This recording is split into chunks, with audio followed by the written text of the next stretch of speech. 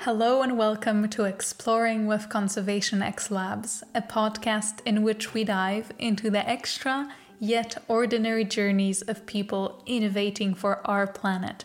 I'm your host, Maria, and today I'll be talking with Daan Houzegaert, a legendary Dutch designer and founder of Studio Houzegaert, a social design lab which develops solutions-driven projects that merge technology and art in urban environments. My favorite examples of their work include the Smog-Free Tower, which vacuums smog and gives out clean air, and the Van Gogh Path, which is a bicycle path that charges at daytime and glows at night.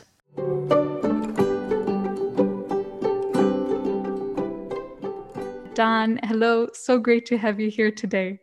Hey, thanks. My pleasure. Well, first of all, I just want to say that your work really inspires one to think ahead and really gives one space to wonder. And I just want to thank you for that. Because the only thing that I know of that does this is Mother Earth. Right? Yeah, that's a good comparison. Yeah. All of the works of your studio take people on a deep journey of hope and connection to our planet and its resources. And I'm curious, what do you think is the power that comes by combining technology and art that you have witnessed throughout your work? I've seen you use a fair share of biomimicry, which is observing nature to innovate in design. Even your Gates of Light project was inspired by just how light is reflected from the wings of butterflies.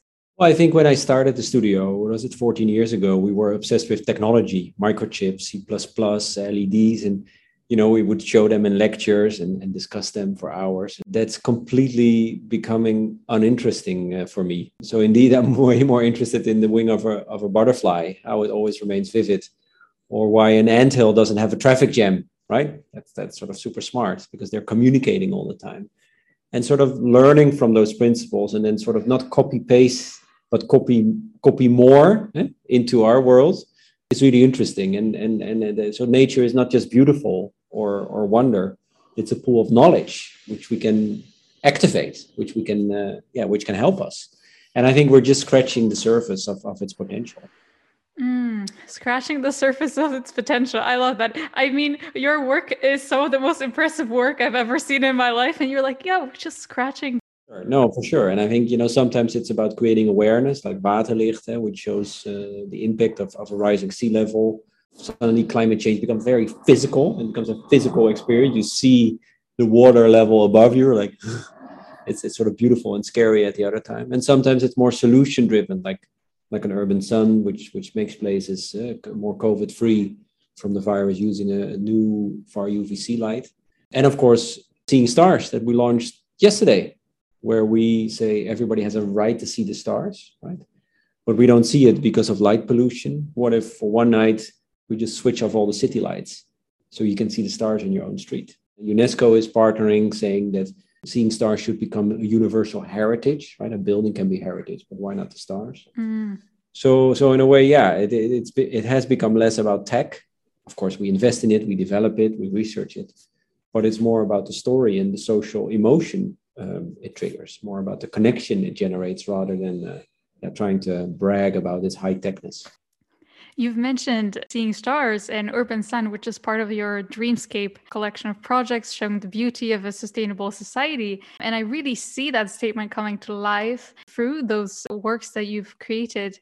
That's why I'm really curious, maybe if you could take us on this path that you take to create your work, which starts maybe perhaps from a bold statement or something that you want to see. And then how do you create that so that it's tangible and lives up to the mission? Well, I think every project starts either from an inspiration, but also sometimes from a frustration, right? Like some things are just really annoying. Like, why do we have streetlights burning the whole night when nobody's there, right? Or why do we accept air pollution? Or why do we agree that there's the whole notion of waste? Shouldn't be waste food for the other, like nature does. So it starts from that, and then you start to create. You start to drag your opinion into a proposal. and you do that for yourself to keep yourself sane, to make your own world and the world around you more understandable, more related, because so many times you feel disconnected from it or confused. But there's also a we. I think society could benefit from it, where I just think it's really cool to share. So there's a balance between the me, the we, and the me, and then you just spend an incredible amount of love, time, money, and energy on it. And in the beginning, everybody says not possible, not allowed, and in the end, they say, "Why didn't you do it before?" So you go through the phases of innovation, and that's technology, that's money, but most of all, it's society. What do we accept from our world? How do we want our future to look like, right? And so we have rights. I think we should have rights for clean air, rights for clean energy, right for clean space. But we also have a role then, right? It works two ways. We cannot just claim rights and then wait. So my role is to create, is to propose. But I think everybody should see him or herself more as a maker, not just a consumer, or even better, a creator. Planet Earth would benefit a lot from that if we would focus more on that kind of perception of the maker's mentality rather than the consumer mentality. I like what you said about people feeling like deeply disconnected and then thinking, but how do we want our future to look like? Definitely not like it looks now. And I wonder how you see design looking like in the future. Do you think it will play a bigger part in how we live? Is it inevitable? Do we all have to be designers? What are your hopes for design trends emerging perhaps in society? What's interesting, in the last 5-6 years, you see a big shifts from design just being about lamps, chairs, and tables to more what is coined as social design, a design that tries to improve life, that gives a certain human well-being benefit. So sometimes it's not even a thing, but it's more an experience or something intangible, like clean air. And I think that's really good. In a way, you can say that climate change is bad design, right? So in a way, unconsciously, we are designing planet Earth. When you pollute or when you create waste, we might as well one day design the weather. In a way, we're already doing that with acid rain and certain types of things. So maybe one day we'll drag that into a more conscious awareness, and we'll make it rain, or we'll make a hole in the clouds so the rays of the sun can come down for agriculture or vitamin D. And it's not about playing God, but it's again trying to find this new balance between nature and people and creating new links. So a good designer, in a way, everything already exists, right? But you make new connections, new collaborations. Oh, I love that comparison between consciousness and design. I think from what you've said, it seems to me that it's just a lack of appreciation, awareness, and consciousness of how are we actually designing it. It's like leaving it to chaos, and chaos never kind of leads to a good thing, I would say, perhaps based on my own experience. I definitely feel a lot more people are becoming more conscious and want to be aware. And even though there comes a whole ton of powerlessness at the beginning with that, there is more of a design future where people want to design their life. Or they want to design themselves, right? Yeah, that's true. So I really hope that people become more like designers, and it doesn't have to be like godlike, as you said. It's very true. What kind of future of your own designs do you want to see? Is this something that you often think about in terms of like, what am I going to do ahead? Or you just focus on, okay, what am I doing now? Because I have a lot to do now. Right now, I'm really interested in the power of celebrating together in a world where we live so isolated and so disconnected, and COVID-19 is polarizing us. I think it's really important to come together and experience something, because that creates a sense of unity and connectiveness. And so we did that with the Seeing Stars, that, you can see the stars together in your own street, COVID-free proof. You can do it in your garden and see this new light, or actually it's million of years old light, but hey, you see light that is new because normally it wasn't there because of the light pollution. We're working on an organic fireworks, biodegradable fireworks, right? Because traditional fireworks is prohibited, is harmful to people and animals. So yeah, I think the upcoming projects are about that you take a problem and you turn it into a potential. I think people won't change because of numbers, but because of an experience, right? Mm. And so if we can imagine that better future and make that more sensible, we encourage people also more to become part of it and to create it, right? And that's what you want. Usually when we talk about the future, and especially politicians talk about money or technology or numbers, but very rarely we use the power of beauty to help people to accept change. It's largely like using what we already have, because like our earth is beautiful. We just kind of made urban spaces that make us feel it's not beautiful, but it genuinely is beautiful. And what we can do is just take that beauty back. And I like that. True.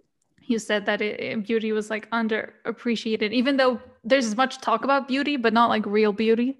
I think, true beauty is clean air, clean water, clean energy, clean space.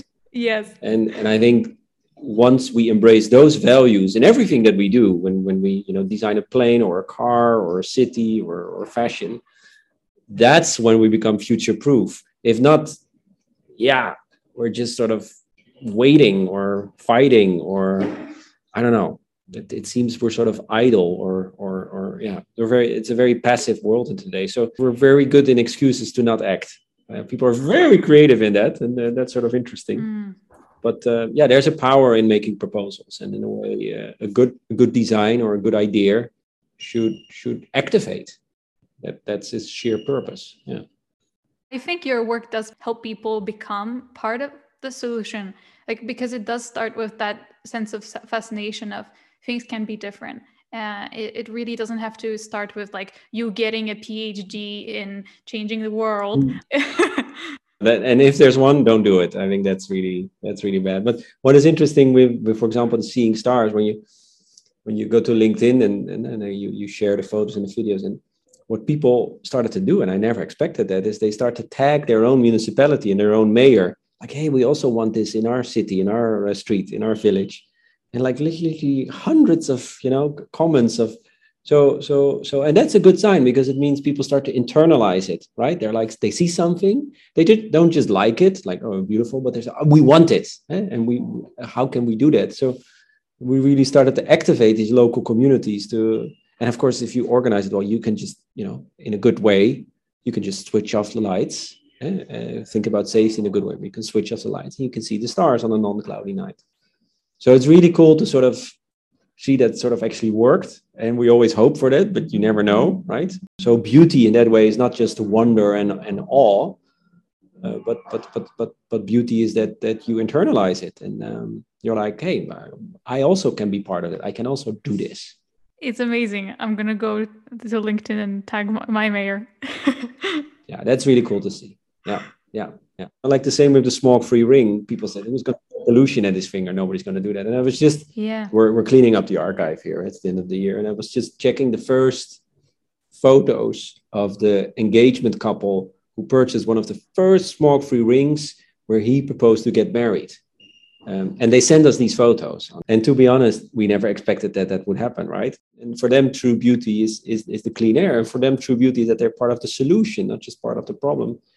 Just to explain to our listeners, basically the smog-free tower vacuums the smog out of the air, then it has a ton of residue. And Dan and his team were like, okay, what do we do with this? I was researching this and I was like, this is incredible. Instead of throwing it out, you were like, oh, let's compress it and like make rings that can be like diamond-like rings. And I was like, what? This is insane. I told my mom and she was like, I don't believe it. I don't believe you have to show me.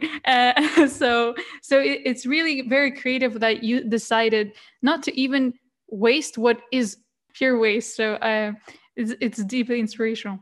The smoke-free tower is a machine, a clean air machine, the largest one in the world and the first. But I think the fact that you use the waste to make a ring, it drags it into a story, into something shareable and to care about, because only technology itself will just make us more lazy, right? It's like, oh yeah, whatever, we don't, the machines will take care of it. And of course, that's not true. So to combine science with emotion, so technology and love in a way, I think combining those worlds creates true impact. So if it's just a ring, it's a symbol, okay, fine, but we need more than that. And if it's just a machine, we become lazy. And so I'm always trying to connect these different disciplines. And people have to get used to it in the beginning, but now, we have a waiting list of 1,300 people who want the ring. We don't have time. So it's it. And the funding we made with the jury helped us to build more of these smoke-free towers. So it was also an economical model. So you don't need the weird banks anymore. So it's a journey, and you learn from that. So talking about journey, I actually want to hear more about yours. People search for purpose and meaning in life, and I want to see, how have you gone on that journey yourself, and why did you choose like this path of design? What motivates you to be on this journey of being a designer for fighting the climate crisis and sparking imagination? It's very simple. I create to not go crazy, right? Like, because you look outside your window and you see traffic jam, air pollution, rising sea level, COVID. It's very confusing. So you're just trying to create things to give it a sort of context, improve it step by step. And the notion of a protopia, not a utopia, not a dystopia, but prototype, step by step improving. There's of course also a team that benefits from it, hopefully a society element. It starts from there, and then you surrender to that idea. You don't own the idea, you don't control the idea, you surrender to the idea, and you just start to feed it with everything that you got. What would you say to young people that perhaps would also want to take this courageous leap to create a job for themselves that doesn't exist, to create solutions that seem very complex but can be tackled through prototyping, as you said, and step by step? What is that kind of mindset that is needed to be on that patient yet complex path? Well, I think it's really important that you value your own ideas, right? Your own emotions and your own thoughts, and they have a value, and you should appreciate them and cherish them and feed them. It's sort of cool. And they define you, right? And okay, but then they need to get out of your head, right? Otherwise you go crazy. And so you got to just start and do it. Just pick one thing that you hate, one thing that you love, and start doing it, and don't let go. So when I have a new project, it's not necessarily a secret, because I tell everybody, especially taxi drivers, they're the best. So like the seeing stars. It took me 2 years to tell that story. Lights off, stars on. So what I try to do is I tell stories to grandmother, taxi drivers, like my friends. Everybody gets fed up with it in the end. But I test. I listen to their feedback. I try to improve it. I'm like, oh, okay, so maybe it's too much about tech, or maybe it's too complicated, or like what's in it for them? Where's the poetry? So I would encourage to share, right? And that feedback that you get will help to make it better. Yeah. Sharing, it takes a lot of like courage, but also just not giving up on your ideas. I really appreciate that. I always love to ask this question at the end, because this podcast is called Exploring. I ask, what are you hoping to explore next?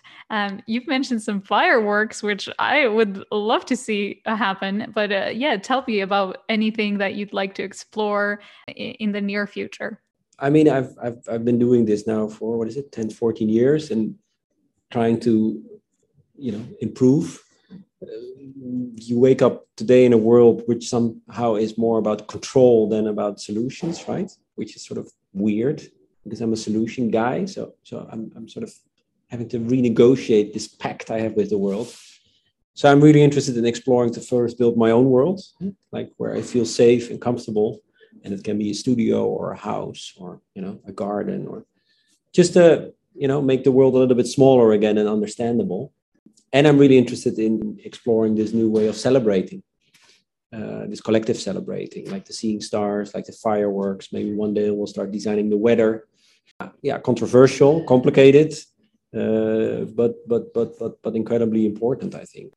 You know what they say, the word possible is in impossible. So essentially, it's inevitable. Things can become the way we want it. So I wish you luck. Yeah, I mean, if you can imagine a better world, then you can create it, right? That's how it works. That's how it works. Imagination is so important, and I hope that All our listeners can view the website of your studio to check out all the other projects that you've made and see the power of imagination. And I thank you for this conversation, for sharing your insights. No, thanks for your question. It was fun to talk about it. Thank you.